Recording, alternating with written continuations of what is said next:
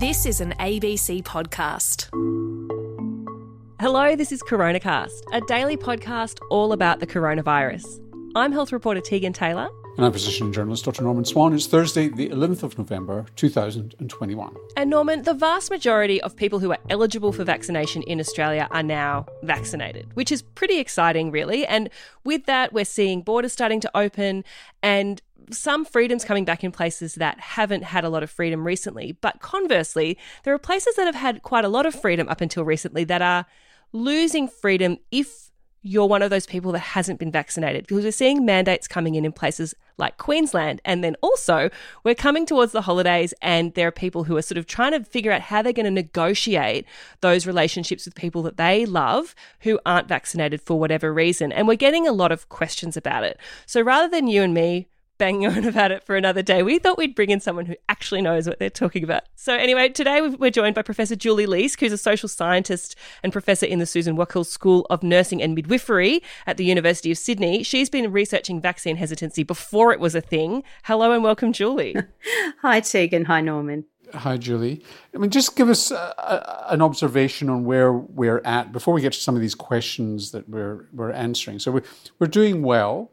But we see big mandates happening, for example, in Western Australia, in Queensland, and not in other states where we've seen very high uptake. What's your view on that? Yeah, we're seeing quite a lot of different approaches to this from a policy perspective in different states, and that's continuous with how we've seen states manage COVID risk as well. I think Queensland and WA in particular have been quite risk averse in their strategies, and they're now looking at requiring vaccination to enjoy certain privileges that people have had before. Whereas in New South Wales, Victoria, and to some extent the ACT, we've had a situation where vaccination has exempted people from lockdowns at important thresholds where coverage is getting higher. So we have quite a lot of different kinds of requirements in different states from government. And then we have all these sort of various pop-up mandates from different organisations and businesses, even things like school formals where vaccinations are being required according to the people who are organising them. So we're getting questions from people sort of on both sides of the fence here. Ben's fully vaccinated. He has got friends that aren't. He's trying to convince them, but they're claiming that the mandates are discrimination or a violation of human rights. And Ian, he and his family are all vaccinated, but he's actually sort of sitting back and wondering why non-vaccinated community members won't be permitted to go into things like restaurants and social clubs in Queensland. Surely if we're vaccinated, Ian says, they pose no harm to us or other vaccinated individuals. Yeah, this is a real dilemma with vaccination. So vaccination requirements serve two major purposes.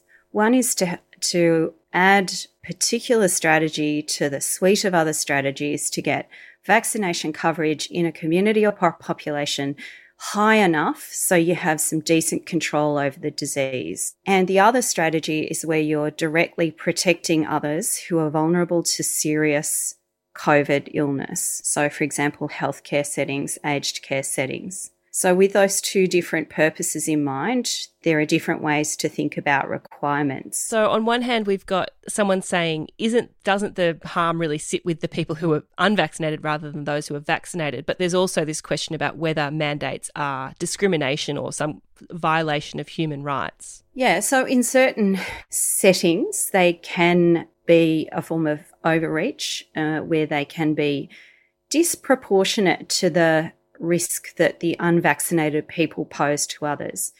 And this is actually quite a common question you get from people who don't vaccinate. Why are you leaving me out of this activity or this access to schooling or whatever it is? When you're all vaccinated, so you're meant to be not at risk. And it's often posed as a bit of a challenge.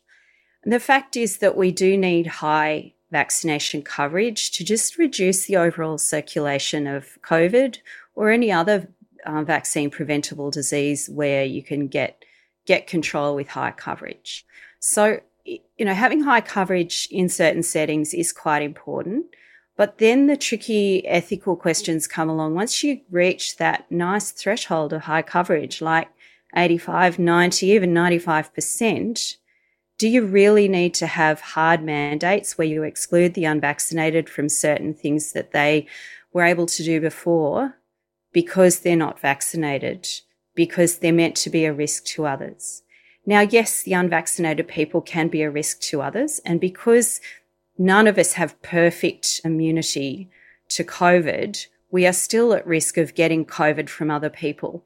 But we're at risk of getting COVID from the unvaccinated, yes, but a little less so the vaccinated as well, because you can still pass it on if you get a breakthrough infection. And this is where I think people become very sort of simplified in their thinking about it, as if it's all risks lie with the unvaccinated and no risk lies with the vaccinated. It's not as clear-cut as that. Obviously, being vaccinated is going to reduce your risk of getting COVID and of passing it on, but it's not like you shut out risk of COVID with vaccination. So that's why we do need to have some nuances around this issue. So Mark's asking, what do you do about your family? The awkward conversations where Christmas dinner, Christmas lunch, and you've got people who are in your family who are unvaccinated and don't want to get vaccinated. How do you suggest negotiating those conversations? Yeah, this is a pressing issue right now because of all the rules in place we have and the huge emphasis we rightly have on getting high vaccination rates and protecting others. So there's a couple of things I think that we need to do. One is to figure out what the rules actually are. So if you're having a gathering at your place, are you going to be allowed to have people who are unvaccinated to your residence? And the local public health orders will tell you whether that's the case. And if you're not, then it's reasonable to ask, just to ask everybody, look, I'm just checking to see everyone's vaccinated because we've got those rules right now. And if someone's not, let them know that while unfortunately it's not possible to catch up in person at the moment, we do look forward to catching up when we can. And let's keep in touch by phone. So you keep the relationship, because relationships are important as well as vaccination. But the second situation is more tricky. It's where you've got more discretion and where you don't have a particular public health order that says you cannot have the unvaccinated to your home or to your restaurant gathering, for example, and then you have to make a decision. And I think one of the most helpful things to do here is to sort of, first of all, examine your motives. So ask yourself, am I possibly wanting to exclude this person just because I'm really annoyed and sick to death of anti-vaxxers? Or am I actually concerned about risk? And I think for a lot of people, it's going to be a bit of both. If we're just annoyed with anti-vaxxers, then I think it's important to make an effort to understand why someone might not be vaccinating, because people who don't vaccinate often don't identify as being anti-vax, and they're at pains to say how they support vaccines in general, but they have particular concerns about the COVID vaccine or particular concerns about their own susceptibility to side effects from the vaccine. So understanding is good. And then the second thing is thinking about the risk in that setting. Is there a lot of COVID around in the community at that time? Are there people there who, even though they're fully vaccinated, might be at risk of getting COVID and getting really sick from it, such as people who have severe immunocompromise, who might not have had 3 doses? And then also thinking about what other measures we have available to mitigate risk, because it's not just about vaccination. Of course, it's also about people using hand hygiene, in some settings using masks, making sure that we don't come to any gathering, regardless of whether we're vaccinated or not, if we have respiratory symptoms at all. So there are other things we need to think about as well to have a kind of holistic household or community response to COVID. But these are definitely tricky conversations.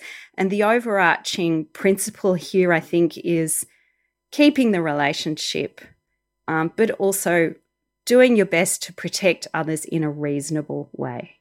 And of course, there's always rapid antigen testing if people really are concerned, which if you do a couple of rapid antigen tests beforehand, you're pretty sure they're not infected when they come. That's a very good point, Norman. We don't always have to have the hard mandate of vaccinate or you're out. You can mitigate risks in that way, in having the rapid tests that are now easily available to people. It's one of those things where I'm so desperate for us to get to really high vaccination levels across Australia. Obviously, I got vaccinated and all that sort of thing, but I do worry what happens when people who are not willing to do it feel like they're cornered, or like they feel like they've been put into a position where they haven't got a choice, and maybe they feel persecuted because of that, and what that does to maybe entrench divisions in society. This is something that concerns quite a lot of us in vaccination policy and programs, where you have vaccination status almost seen as a point of division, and the unvaccinated become the new lepers, if you like. And the fact is that risk will continue to be around us, that being vaccinated doesn't make us completely immune to COVID. We can still get it and we can still pass it on. Obviously, it's a lower risk when you're vaccinated. But that means that we do need to be careful around how we manage the unvaccinated. And we know from a research in the past that we've done and others have done that when you go too hard with someone who's quite resistant to vaccination, you can actually sometimes cause a backfire effect where they become even more entrenched in their opposition, and they're just going to manage. They're not going to be moved by the requirements, and they're going to go so far as to even give up their job, etc. Some of these people actually just need a bit more time, and they need someone to sit down with them and address their concerns with respect and good quality information. And when we have this strong reaction to the unvaccinated, we can actually produce these backfire effects that further radicalise people on the margins of acceptance. Along those lines, Julie, I'm hearing from Aboriginal communities, Aboriginal community-controlled health organisations, that it sometimes takes 7 conversations with somebody who's vaccine hesitant to get them over the line. And as long as you're patient, you get them there.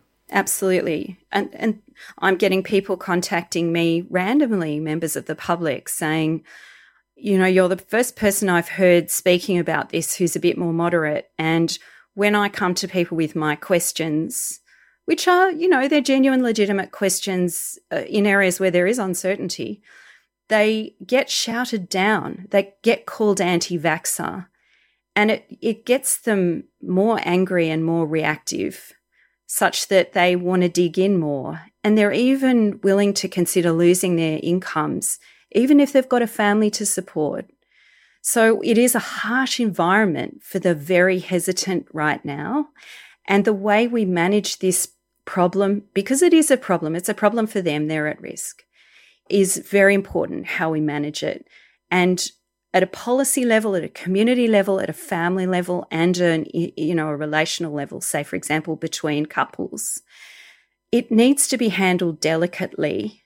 And if we can do that and sometimes just give people enough time to address the concerns they have and to feel comfortable with vaccinating, then we can actually help them move to a point where they're willing to consider it or to even vaccinate. So tread lightly, compassion and respect. Julie, thank you so much for joining us. You're welcome. That was Professor Julie Leask from the University of Sydney, and that's CoronaCast for today. We'll catch you tomorrow.